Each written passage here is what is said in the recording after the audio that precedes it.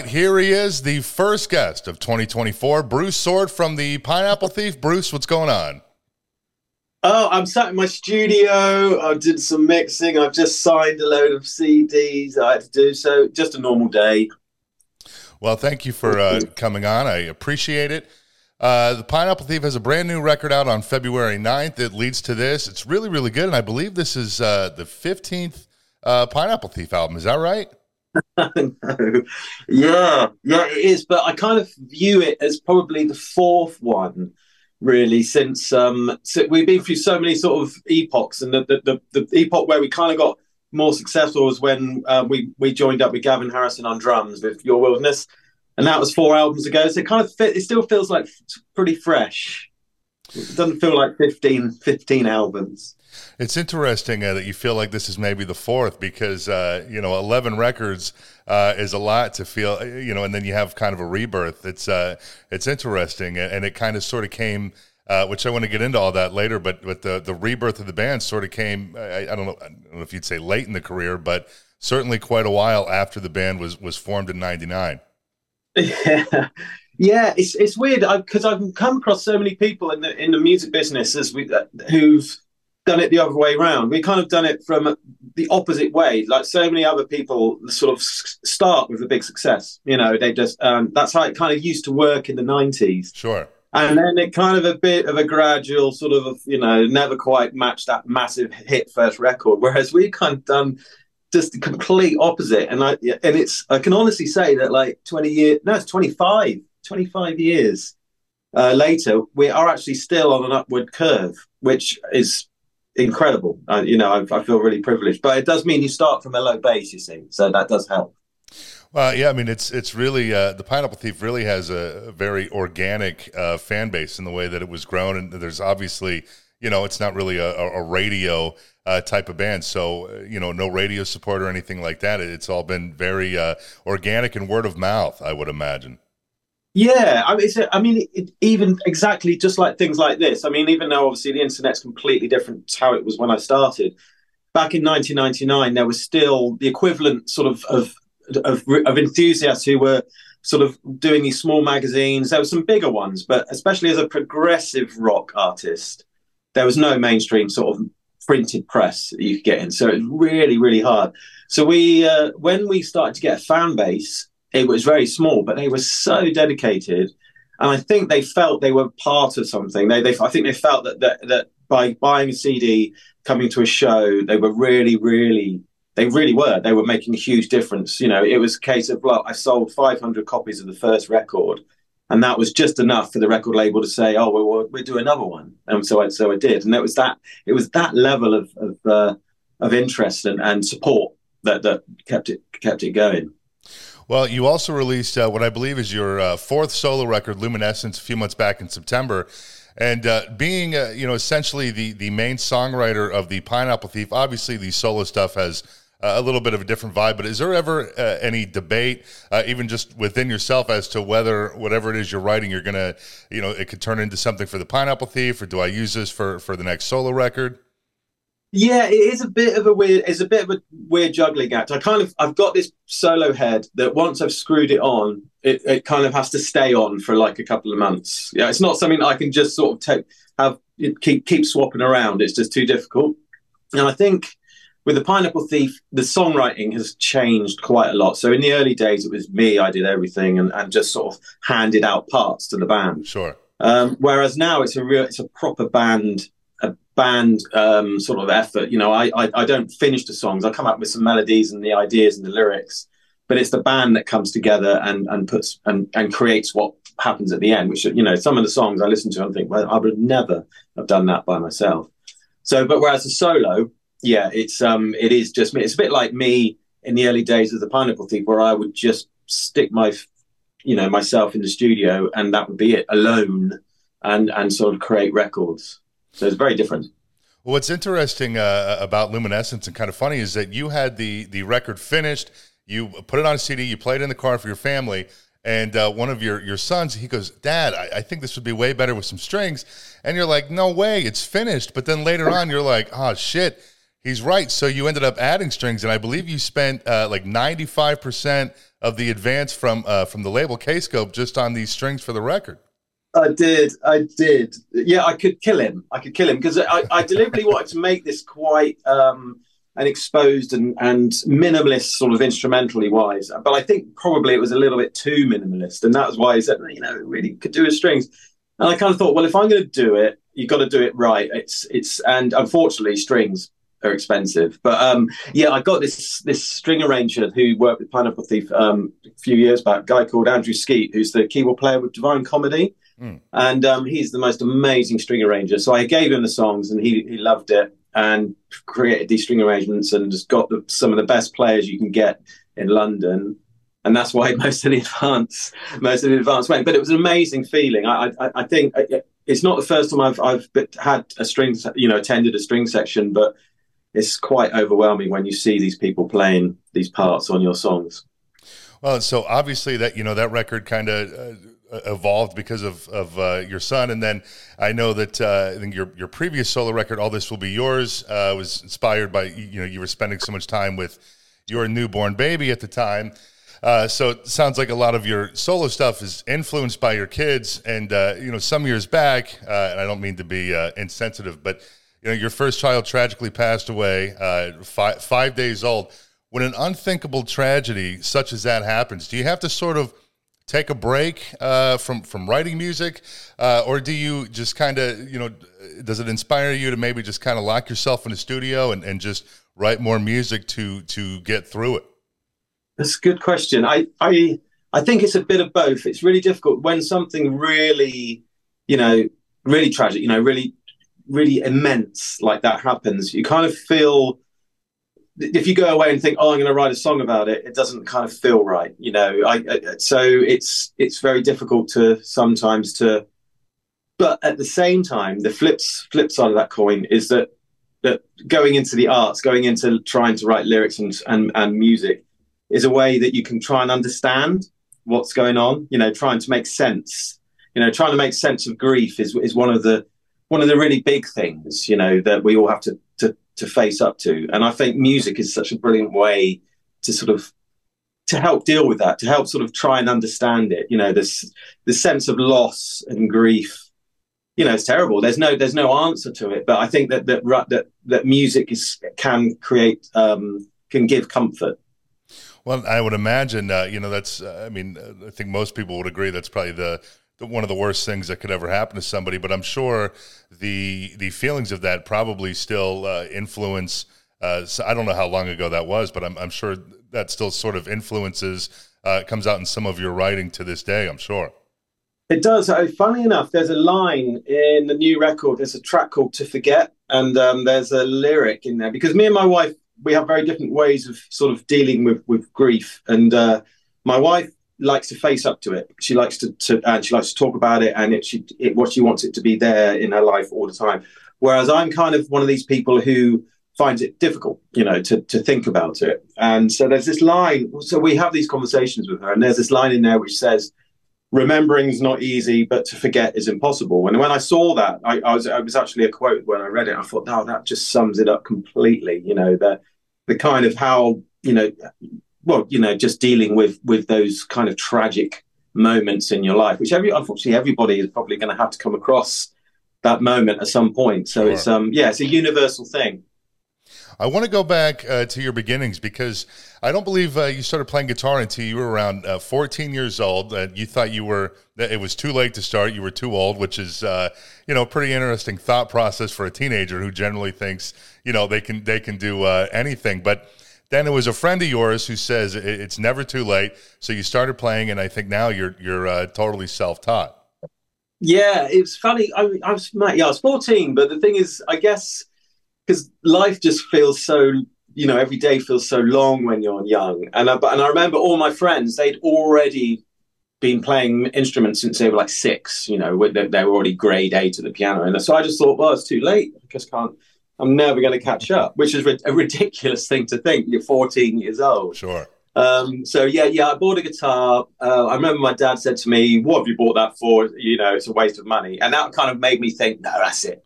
I'm going to show you. I'm going to actually figure out how to play this thing.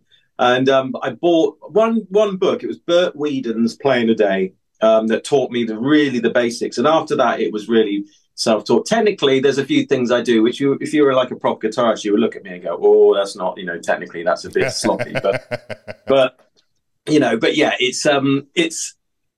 I like, and I think the fact that I'm self-taught and I don't read music. I think it's useful for when you're a songwriter. So when you're trying to think of melodies, it's very pure.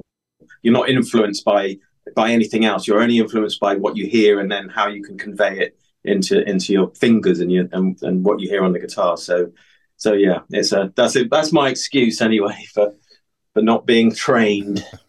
Well, in your household growing up, it was not a very musical household, right? Nobody in your family played music or anything like that.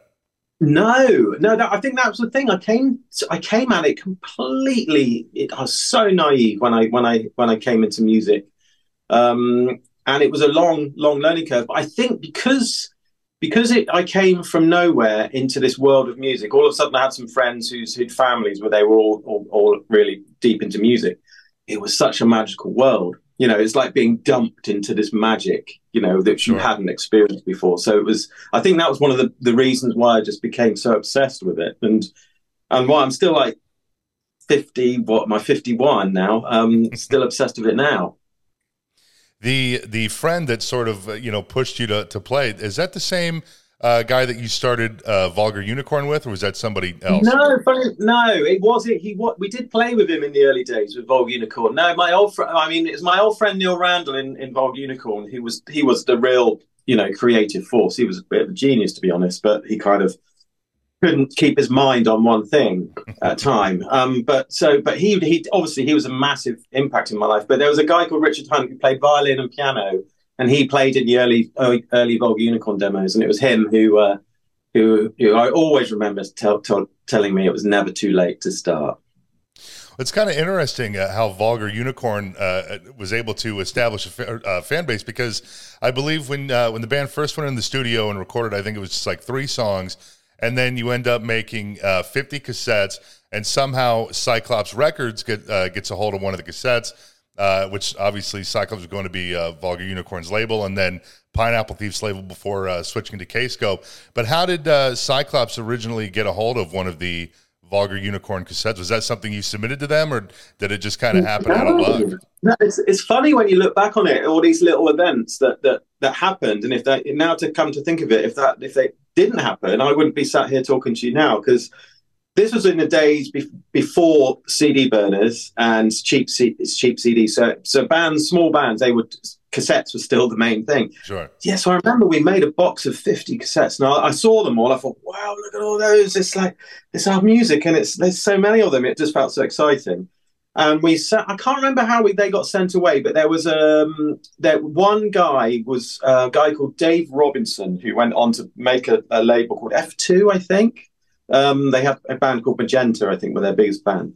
And he, in the early days, he made this audio directory, he called it, with all these underground progressive rock bands. So he got hold of one of the tracks, asked for it off the cassette, and so we gave him one. The House on Fudge Corner, it was called.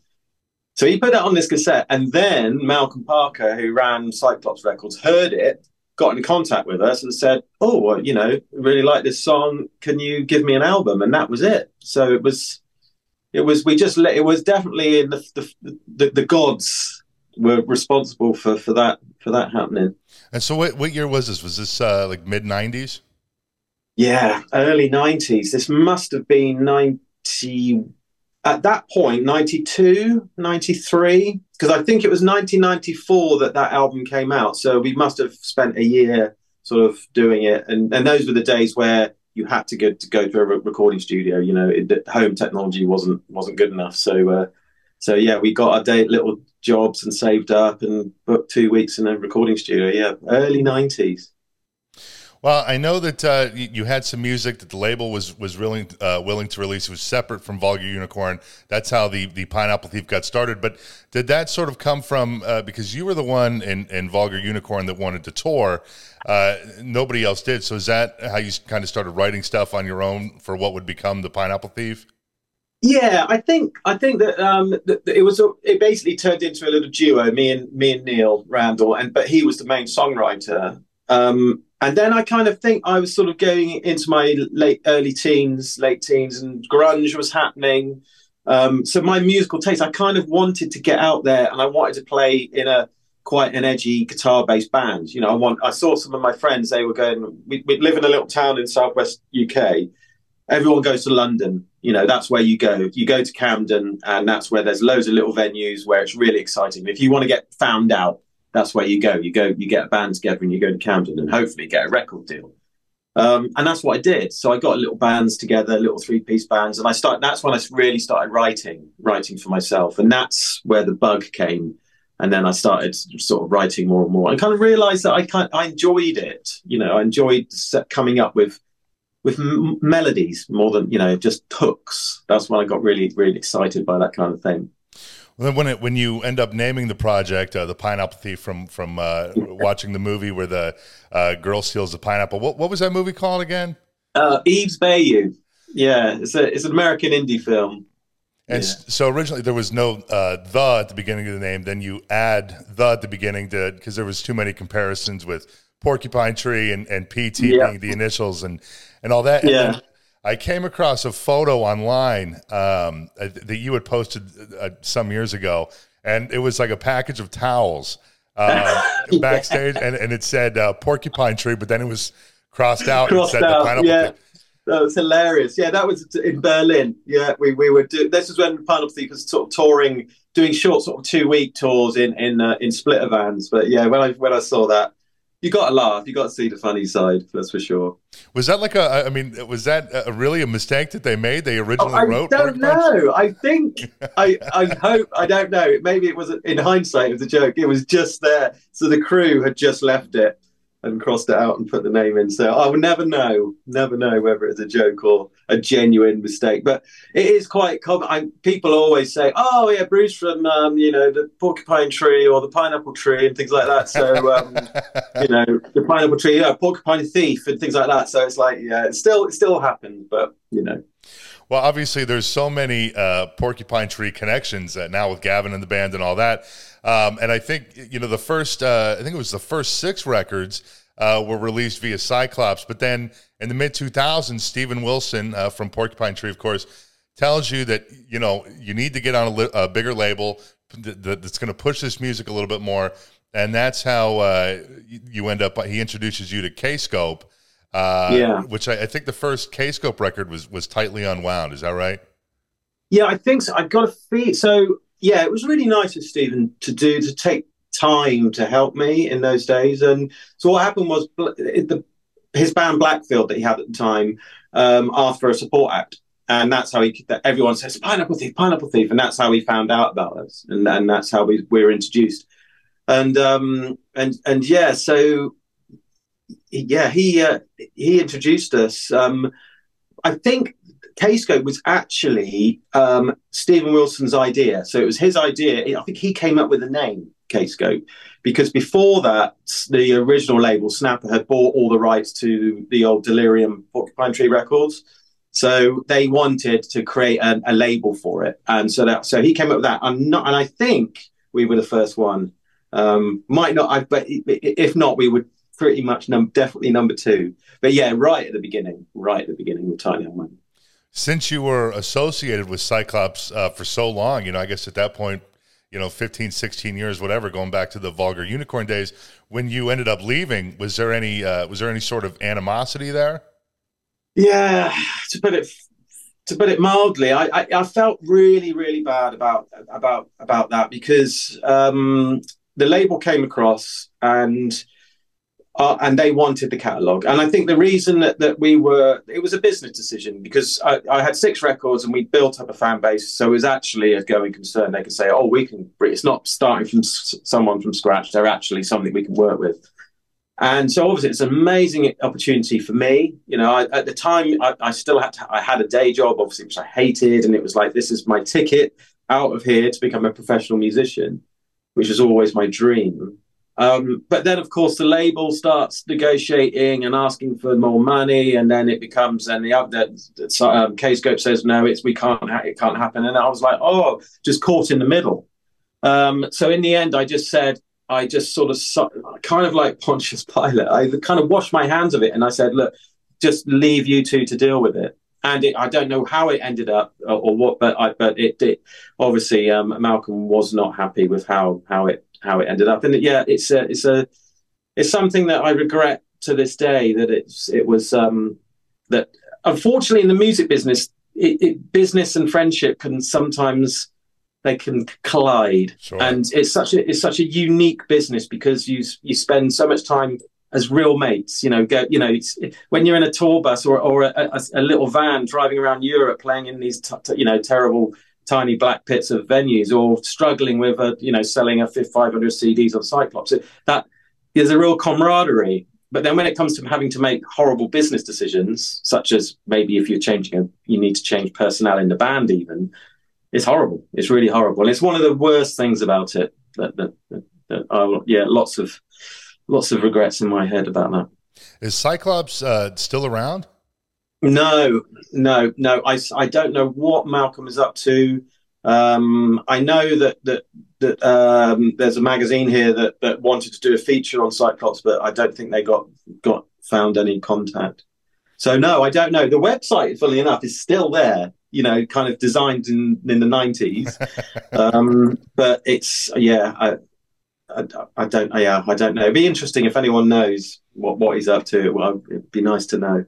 Does it make you feel worse that maybe they had to shut down because the Pineapple Thief left? Yeah, even worse. Yeah, it does. Yeah, it does. Yeah, I do feel bad. I mean, it's difficult because I had to make a selfish decision for my career. It was a selfish decision to make. But I think if I'd let I was at the position where the whole deal would have fallen through. And I remember at the time, the other main label at the time was Inside Out, and they'd already passed. So it was like, well, this is the one shot that we've got. Like you said earlier, the band basically, started out as a solo project, and a few years later, you add guys to the band so that you can take it out on the road. But even when you brought other guys into the band, you were still you did all of the songwriting and everything up until I think you said it was All the Wars in 2012 is when everybody else kind of started contributing to the band. Is that right? Well, that's the first time we recorded as a band. So to be honest, before that, all the records were I played everything, and I kind of just put credits on to, because I didn't want people to think, oh, everything's done by me in the studio. I wanted it to look like there was a band, so I made out that other people were playing. But All the Wars was the first time I thought, no, this is a band. We're touring together. We're a close bunch of people. Let's hire a residential studio and record the record. And it didn't go as smoothly as I'd hoped. It was very difficult, and it turned into a very difficult record because I was so used to having full control in the studio. It was hard. Well, I would imagine it's got to be tough, sort of, because I know you've said before that back in those days you were a little bit of a control freak, and handing over the creative reins, so to speak, even if it's just a little bit. Yeah, it's got to be tough, especially in a project that you've been, basically running all by yourself for, at that point, 15 years or whatever it was. Yeah, I think that was the thing that I underestimated. I underestimated how difficult it would be. I thought, no, this is going to be great. I'd empower them all. They'd all feel like they're invested in the band a lot more. But then when things didn't go as well as I'd hoped, then I kind of felt that actually nobody else really feels the same way about the band that I do. I expected everybody to be as intensely, connected and ambitious about the music, and to obsess about it to the point where I would, when I was working, my family life would suffer because I would be so obsessed with getting the music right. And of course, the rest of the guys weren't like that, and I didn't understand it, and it would make me angry because I said, "Come on, I'm doing this. Why aren't you doing it?" And in hindsight, it was ridiculous, that I should feel that way. So yeah, it was difficult. Before Gavin Harrison joined, there was a couple of drummer switch ups. The original drummer, I believe his name was Keith Harrison. He leaves the band in 2013. Dan Osborne comes in for a bit, does Magnolia in 2014 before Gavin comes in, which I want to get to. But why the reason for the drummer change-ups? Yeah, so I mean, Keith, after all the wars, Keith left just for personal reasons. It was really a case of being able to commit. It's really difficult. It's a real chicken and egg thing with a band when you're at this level, which is like you're a level where you've got a lot of interest and you're quite busy, but you're not making any money in order to be full time.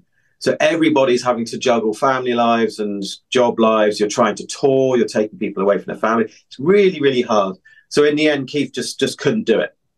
And then we met a guy called Dan Osborne, who was brilliant. He was a brilliant drummer, very much an old school rock drummer, proper, and we did Magnolia, which I was really proud of it. And it didn't do as well as we'd hoped.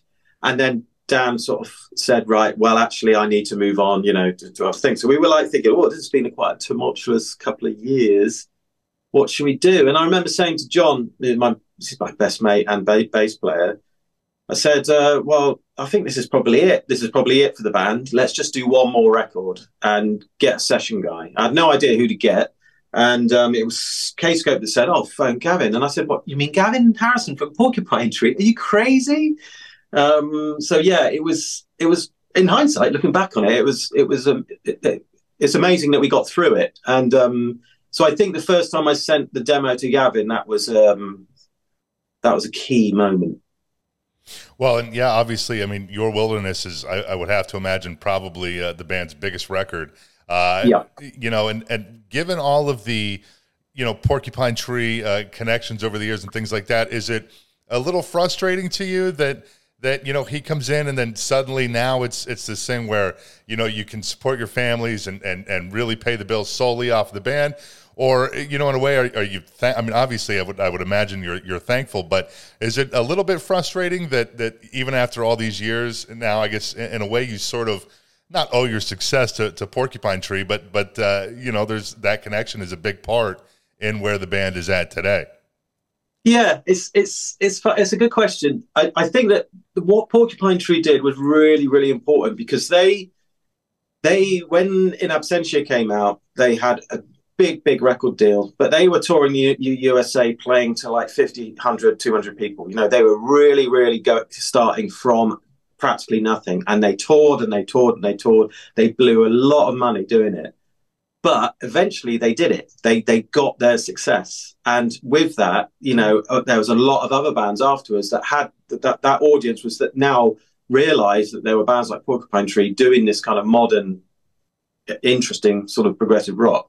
And there were other bands doing it that they could seek out. So that definitely helped, And so I must confess, that's why I said to K-Scope when they mentioned, what about Gavin? And I said, but all my life it's been the PT, TPT, Porcupine Tree thing. Are you sure? And I thought, well, sod it. It's that or nothing. And then I realized, when he sent through the drums for In Exile, which I think is still our biggest song, it's by far the biggest streamed song on streaming services. I just realized, wow, this sounds great. It just sounds perfect. It's almost like, well, if you've got a drummer like this that is going to play with you, you're going to use it. Just use it. And and there's always going to be people, these comments about, Gavin Harrison, it's all Gavin Harrison, but you still need the songs. You still have to. You can't. He can't just come and drum on any old stuff and be successful. You've got to have the band and you've got to have the songs. But no, I don't have no regrets, none at all. Well, I think you've said before that some of these promoters now they want to advertise your shows as the Pineapple Thief featuring Gavin Harrison, right? Yeah. I think this tour we're doing now is the first one where we haven't had to do it, and because we said, look, come on, this is like second, third record with Gavin. he's joined the band. We've let everybody know.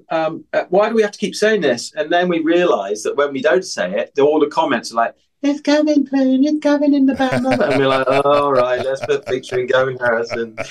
Because yeah, he is a star. He's a star drummer. He's quite unusual, I think. There's not very many sort of superstar drummers in the world. Sure. And yeah, he's one of them. Well, with the new record coming out on February 9th, I saw some February and March tour dates that are already announced. But what else is next following the album's release? Well, we've got hopefully we're looking at North America in later in the year, but we're just having a look at the viability, because it's just, you know, obviously expensive for a UK band to get out there. But yeah, that's what we really want to do, you know, and I know that we've got a lot of people that want us to come over, luckily. And then hopefully some more touring around Europe, festivals, all that kind of stuff. And I guess because it's been now almost like a year since I was writing, I'll probably get the bug again and pick up the guitar and start writing some more music. Do you think there'll be another solo record first, or a new Pineapple Thief record first after? I'm going to start a new solo record because I've got an idea. I know what I want to write it about, and we've got this 5-week tour coming on up, and so I'm going to see what happens. I'm going to take my mobile recording kit with me and see what happens. So, but I'm certainly going to start with solo in mind, and then when Gavin's free, probably get together with him and start writing again. Well, one other thing I want to ask you real quick before we wrap it up. It's such a hot topic and a very divisive debate these days. But you know, there's a lot of talk now about, you know, bands using tracks, not performing live, all that kind of stuff. And you know, being in the prog world where you know, musicality is everything, really.